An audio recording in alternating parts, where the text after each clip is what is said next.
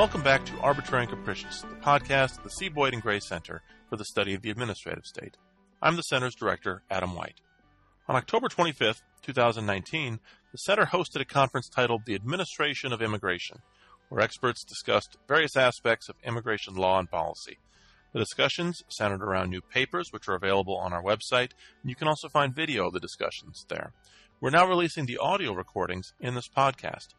And in this episode, we have the conference's keynote remarks delivered by James McHenry, who directs the Justice Department's Executive Office of Immigration Review.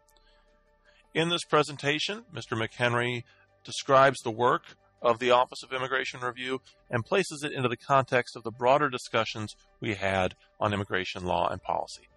I hope you enjoy these remarks. Good afternoon. First, I'd like to thank the Gray Center here at the Antonin Scalia School of Law at George Mason for the invitation to speak here today. I also want to give a special acknowledgement to Jesse Panuccio, who's out in the audience. He was the moderator of the previous panel. I had the good fortune, the pleasure really, to work for Jesse at the department a couple of years ago, and I'm very happy to learn that he's brought his keen analytical and legal mind here to the Gray Center as the inaugural Public Service Fellow. So congratulations, Jesse. When thinking about the topic of today's conference, that is the administration of immigration, my first thought is that immigration offers a little something for everyone, which makes it daunting to think of its administration in any sort of monolithic or uniform terms, because it means so many different things to different people. If you're with a group of attorneys, as many of you here in the audience are, and you mention immigration, you might get a response that draws from criminal law, criminal procedure, administrative law, civil procedure, civil rights, or even constitutional law, or even environmental laws, as I learned earlier today. Even at the highest levels of litigation, so even if we funnel it down to just litigation, there's no singular conception of immigration administration.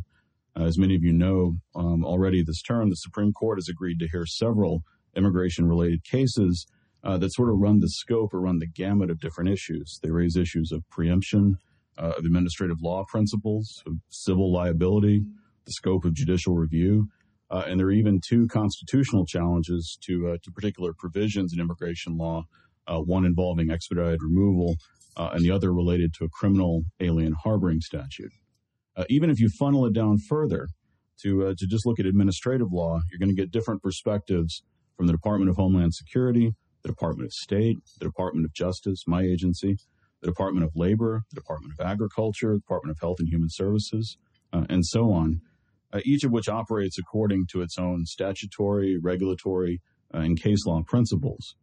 In short, the scope of what immigration touches is expansive, and this conference is quite right to note that, quote, perhaps no area of American law is as complexly administered as our nation's immigration system.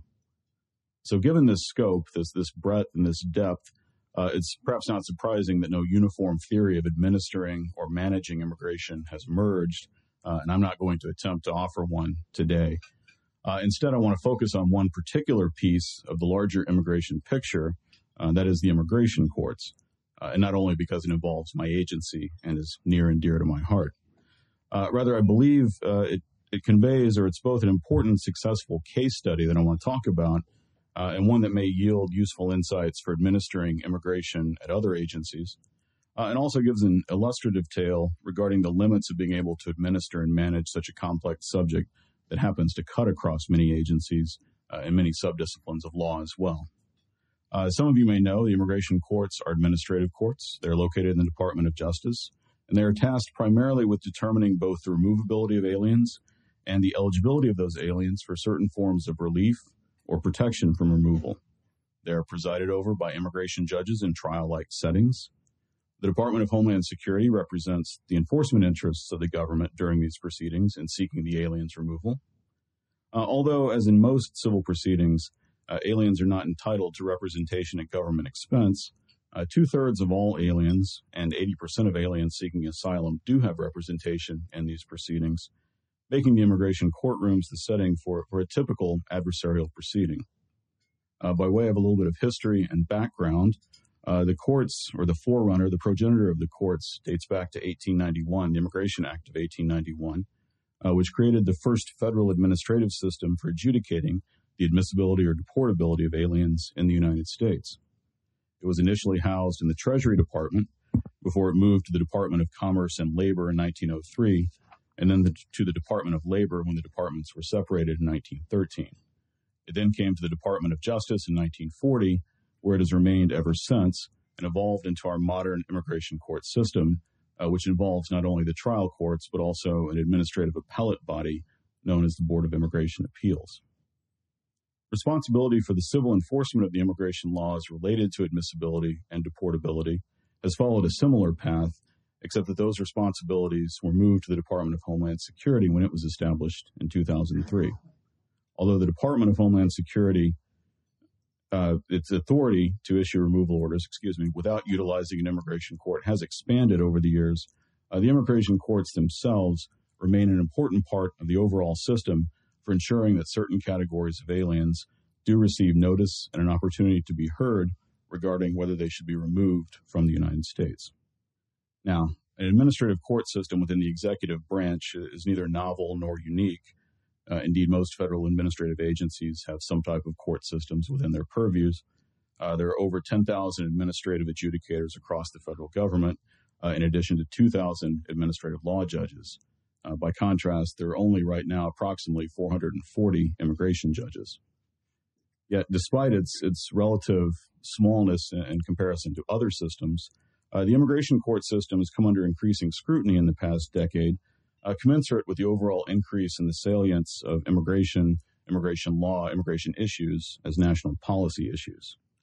Now, much of this scrutiny has occurred through a policy lens, either in terms of substantive law, as immigration judge decisions by the Board of Immigration Appeals, and decisions by the Attorney General, who's the head of the agency, each make or influence immigration policy. But they've also come up through a policy lens in terms of procedure, as policy determinations may lead to significant procedural changes in the courts, such as the advent or the increased usage of administrative closure a few years ago. But rather than wading into the specific policy debates about the immigration courts, today I want to focus more on them from a management and administrative perspective. Being a manager of the courts and of that system, it's something that I'm very familiar with. Now, the system, the issue that I want to focus on specifically regarding the courts is one that has garnered significant attention, but little rigorous analysis that we've seen. And what attempted analysis that has occurred has often been both misinformed and directed towards supporting particular policy preferences, rather than improving an understanding of the issue itself. And I'm speaking of the pending caseload that now faces the immigration courts, what is colloquially called the backlog, and its growth over the past decade. The pending caseload has increased from roughly 186,000 cases in fiscal year 2008 to nearly 1 million cases as of today. Now, there are multiple causes of that increase, and the primary sources of the increase appear to have changed over time. Nevertheless, the need to address it is undisputed, and it presents a significant management challenge for administering immigration, and one that is not unique to the Department of Justice. Analytically, the size of the pending caseload is a function of new cases filed versus cases completed. The immigration courts hold responsibility for completing cases, and thus exert a degree of influence over the progression of the caseload and the size of the caseload. Moreover, beyond a simple efficiency aspect, the completion of an immigration court case is of paramount importance because it brings resolution to a situation in which a human being and the government are both otherwise in limbo. For an alien with a meritorious claim to remain in the United States, a case completed with a grant of relief or protection removes a cloud of uncertainty from that person and potentially puts that individual on a path to eventually obtaining full rights as a United States citizen. Conversely, for an alien without a meritorious claim to remain in the United States, a completed case ensures that the individual is removed consistent with the federal government's interests in enforcing its laws and protecting its borders. Thus, declining case completions not only exacerbate the backlog, but delay justice for both the aliens and the government. A 2017 study by the Government Accountability Office, the GAO, found that immigration court case completions declined by 31% between fiscal year 2006 and fiscal year 2015, and that completions per judge declined 5% per year over the same time period. In short, the immigration courts were not operating successfully at performing their core mission, which is to adjudicate cases both fairly and expeditiously. Correcting this deficiency, which has contributed to some extent to the increase in the backlog for several years, required an all-hands sort of 360-degree both management and administrative approach to changing those courts. Now, because it is a court system, the first and most obvious way of addressing the productivity is to increase the adjudicatory capacity by hiring more judges and more support staff. And through improvements to the hiring process, EOIR, the Executive Office for Immigration Review, has been able to hire roughly 220 new immigration judges since January 2017. And it's able to bring on large new classes almost every quarter per year. It has also reduced the average hiring time for an immigration judge from over 2 years to approximately 6 months.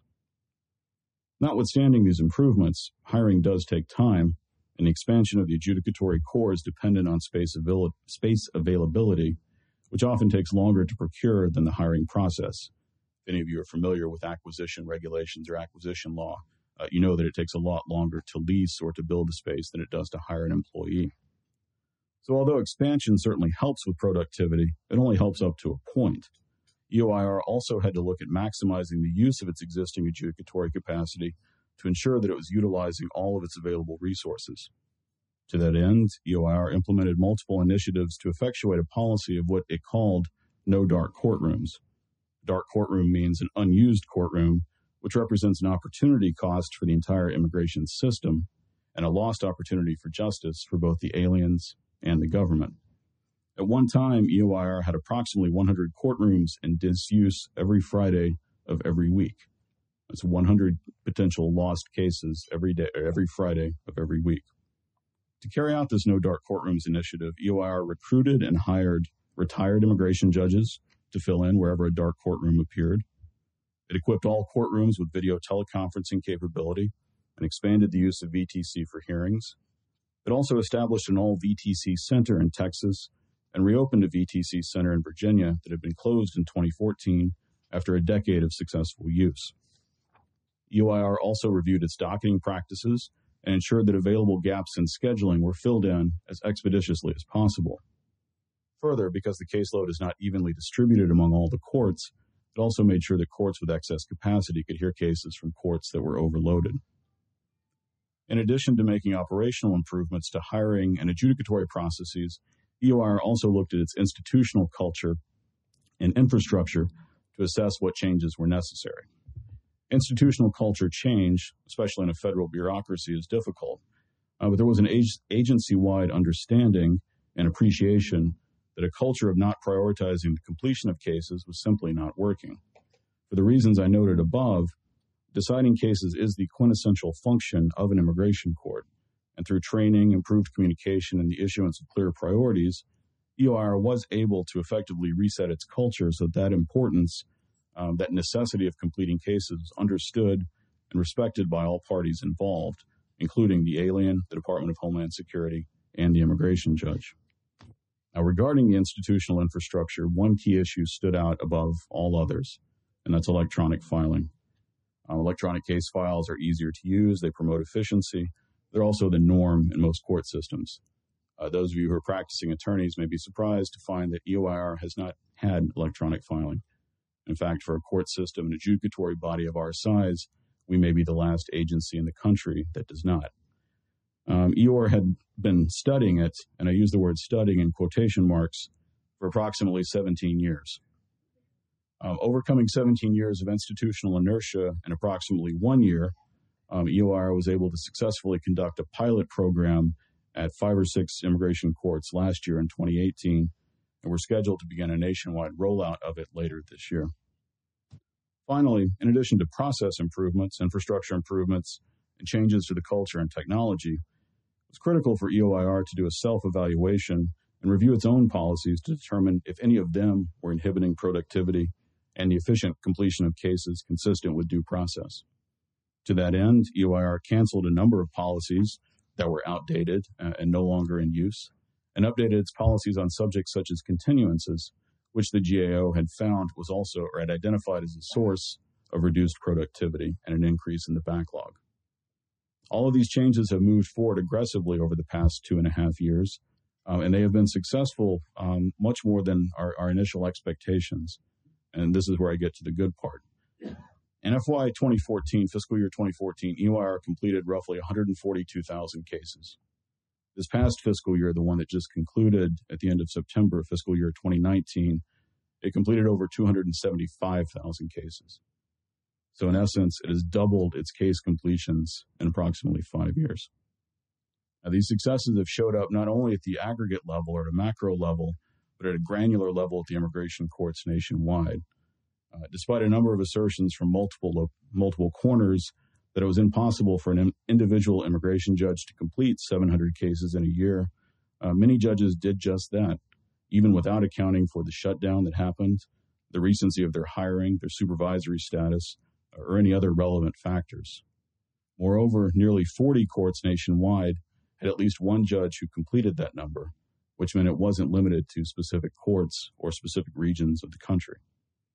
Now, excluding new judges, judges who were supervisors, judges on detail, judges who left, essentially judges who were not adjudicating for a full year, the average immigration judge completed over 700 cases for EOIR in FY 2019, and that doesn't account for any time that was lost to the shutdown. Moreover, all of the immigration judge performance measures regarding timeliness and efficiency, except for trial date certainty, was at 90% or higher in the aggregate. Most importantly, perhaps, however, these increases in productivity did not come at the expense of due process. To the contrary, the number of complaints filed against immigration judges alleging judicial misconduct actually fell slightly for the second consecutive fiscal year. In short, the courts have begun operating impartially and efficiently, consistent with their mission.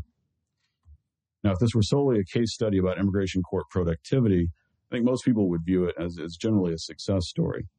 Working within the parameters of administrative law, labor and employment law, procurement law, as well as substantive immigration law, and through the implementation of practice and process changes, changes in culture, changes in infrastructure, the immigration courts reversed years of declining or stagnant productivity to complete the second highest number of cases in the history of the agency, and it would have been the first had there not been the shutdown. But that, unfortunately, brings me to the punchline of the story. Productivity is only one side of the equation. As I mentioned, the caseload has continued to grow and is approaching 1 million. You may be wondering, obviously, with all these successes that I've mentioned, why the caseload still grows. And the answer to that question is simple and clear. New case filings have increased astronomically. In fiscal year 2008, there were roughly 225,000 new cases filed. This past fiscal year, again, the one that ended at the end of September, there were 443,000 new cases filed, which is by far the largest number in history. Now, as long as the new case filings continue to outpace case completions, the backlog will continue to grow. And I'll leave that to the policy experts and some of the panelists here today to debate the best way to address that. But it is the fact, it is a reality of immigration court life. Now, this good news, bad news dichotomy sort of epitomizes one of the fundamental challenges of administering immigration as a manager, especially in an administrative law setting. No immigration agency is an island, and there's no central coordinating body.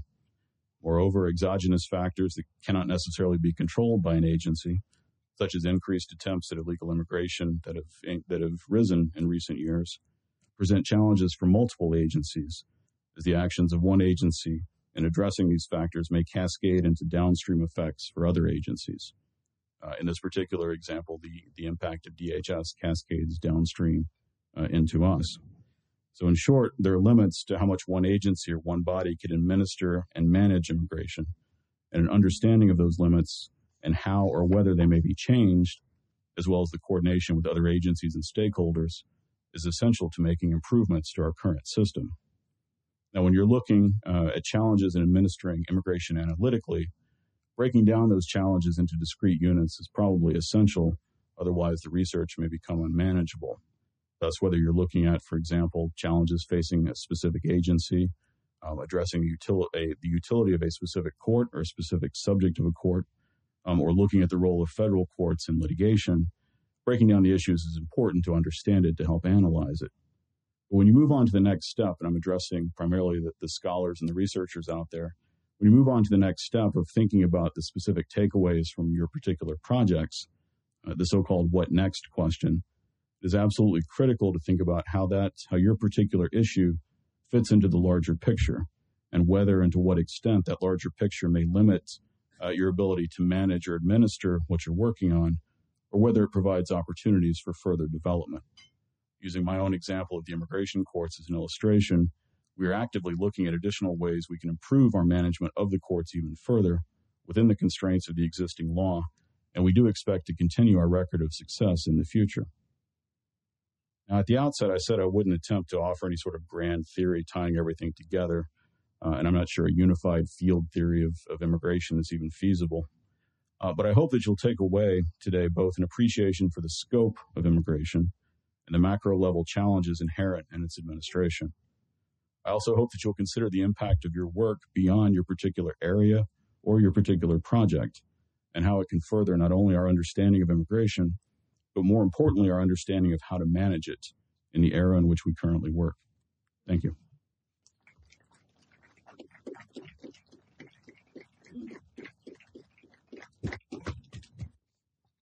And perhaps foolishly, I've agreed to take questions too.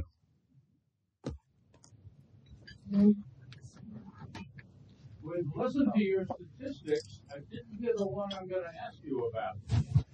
What percentage of the people brought to these courts actually show up?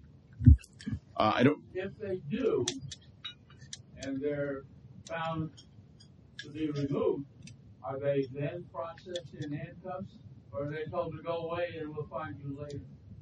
To your first question, what percentage show up? I don't have the number in front of me. It is on our website.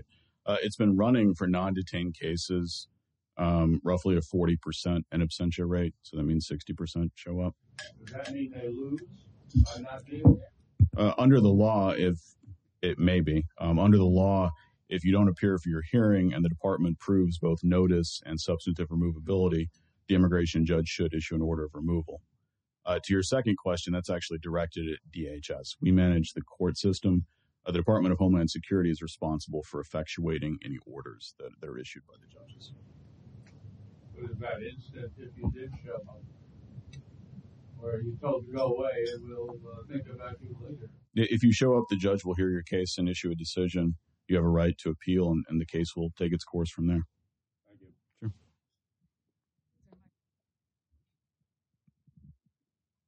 Hi, that was an excellent presentation. My name's Elaine Middleman. I do some criminal work. I really don't do immigration work, but try to ask a very simple question here.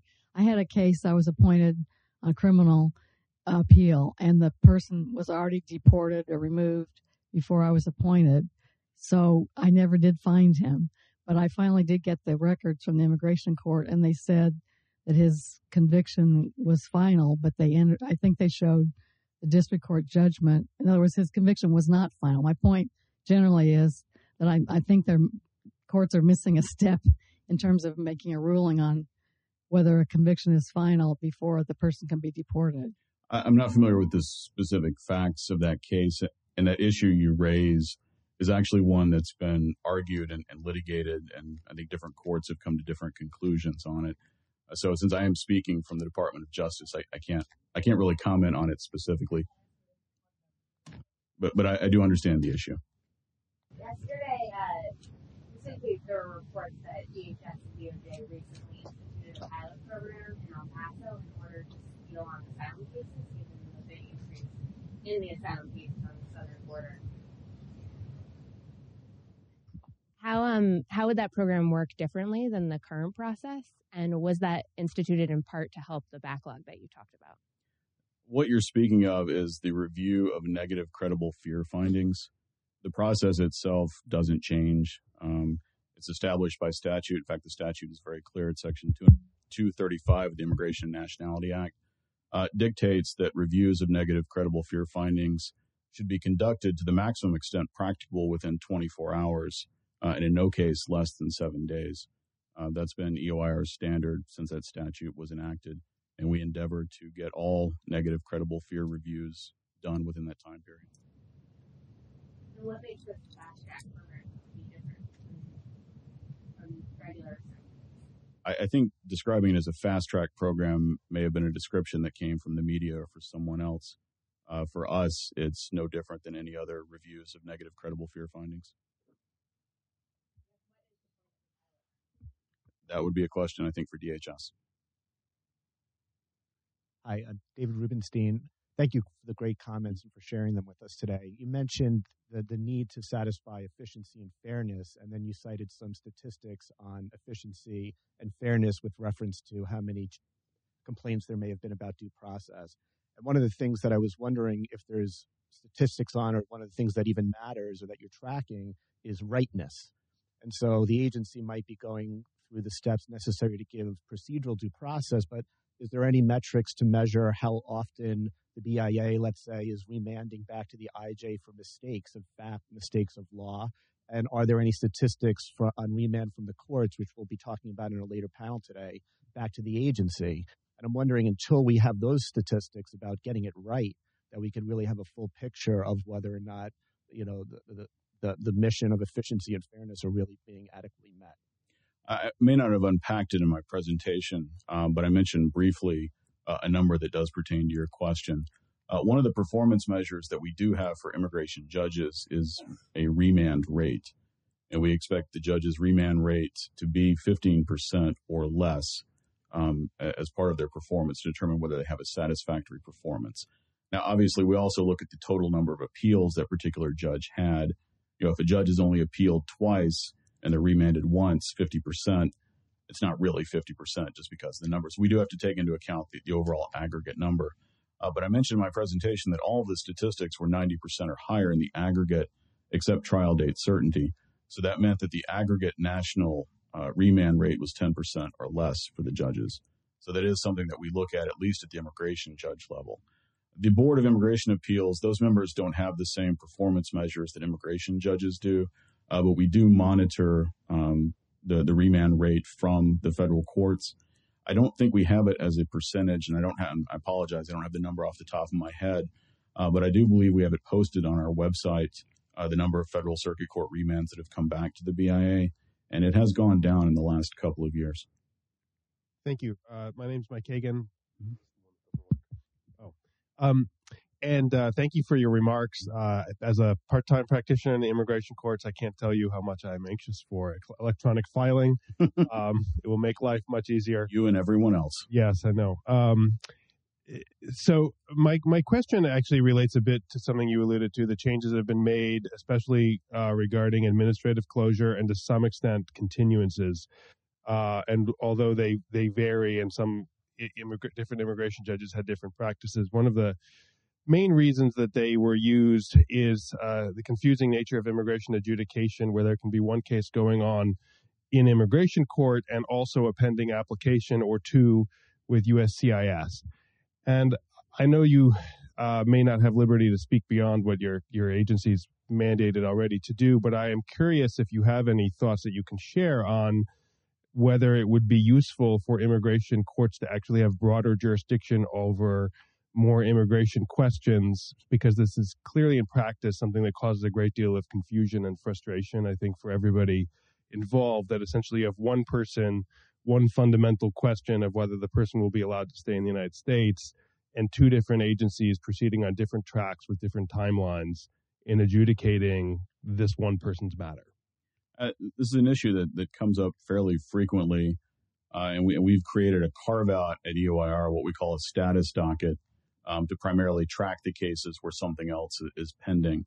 I would agree with you that it's probably not a model of efficiency, but I don't know that anyone has sort of looked into or come up with a proposal for how that would be done. I suspect it would require a statutory change, given the authorities that were given to DHS with the Homeland Security Act. So I don't know that's something that we've looked at closely. I do know, as you know, the BIA does have appellate jurisdiction over some petitions that are filed with USCIS at other agencies. So there is already some mechanism whereby EOIR has some adjudicatory authority over petitions from other places. But in terms of sort of a wholesale transfer, I don't know that anyone's looked at that, and I suspect it would require congressional action. One of the criticisms I've seen of immigration judges is that they're vulnerable to pressure in general. you speak to what steps are taken to ensure they're We get this a lot, and that assertion comes up frequently. I assume most of the people in this audience are attorneys, and I assume most of you have practiced in front of judges, regardless of whether they're administrative judges or federal judges, state judges, whatever. How many judges do you know are really subject to any sort of pressure? Most judges that we're familiar with, and immigration judges I don't think are any exception, when they're on the bench, they know what their role is as a judge. They put on the robe, they take that very seriously, they act very professionally. They will do what the law commands. We've had no allegations of anybody reaching down to specific judges, telling them you have to rule this way, you have to rule that way. One of our judges wrote an op-ed, I think for USA Today a couple of years ago, where he mentioned that he'd decided over 10,000 cases in his career and no one had ever told him how to rule in any particular case. So I know it's a common assertion, I know it's a common trope, but on sort of a day-to-day basis, we don't have any evidence that it's happening. Moreover, even if it were, I don't know how susceptible judges would be. They're not weak-willed individuals.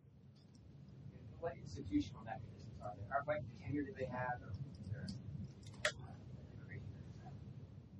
Immigration judges are like most federal employees.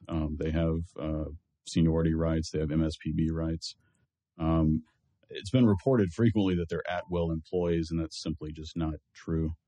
I can't get into any sort of specifics about any particular actions that may or may not have been taken against judges, but they are similar to most federal employees. Thank you.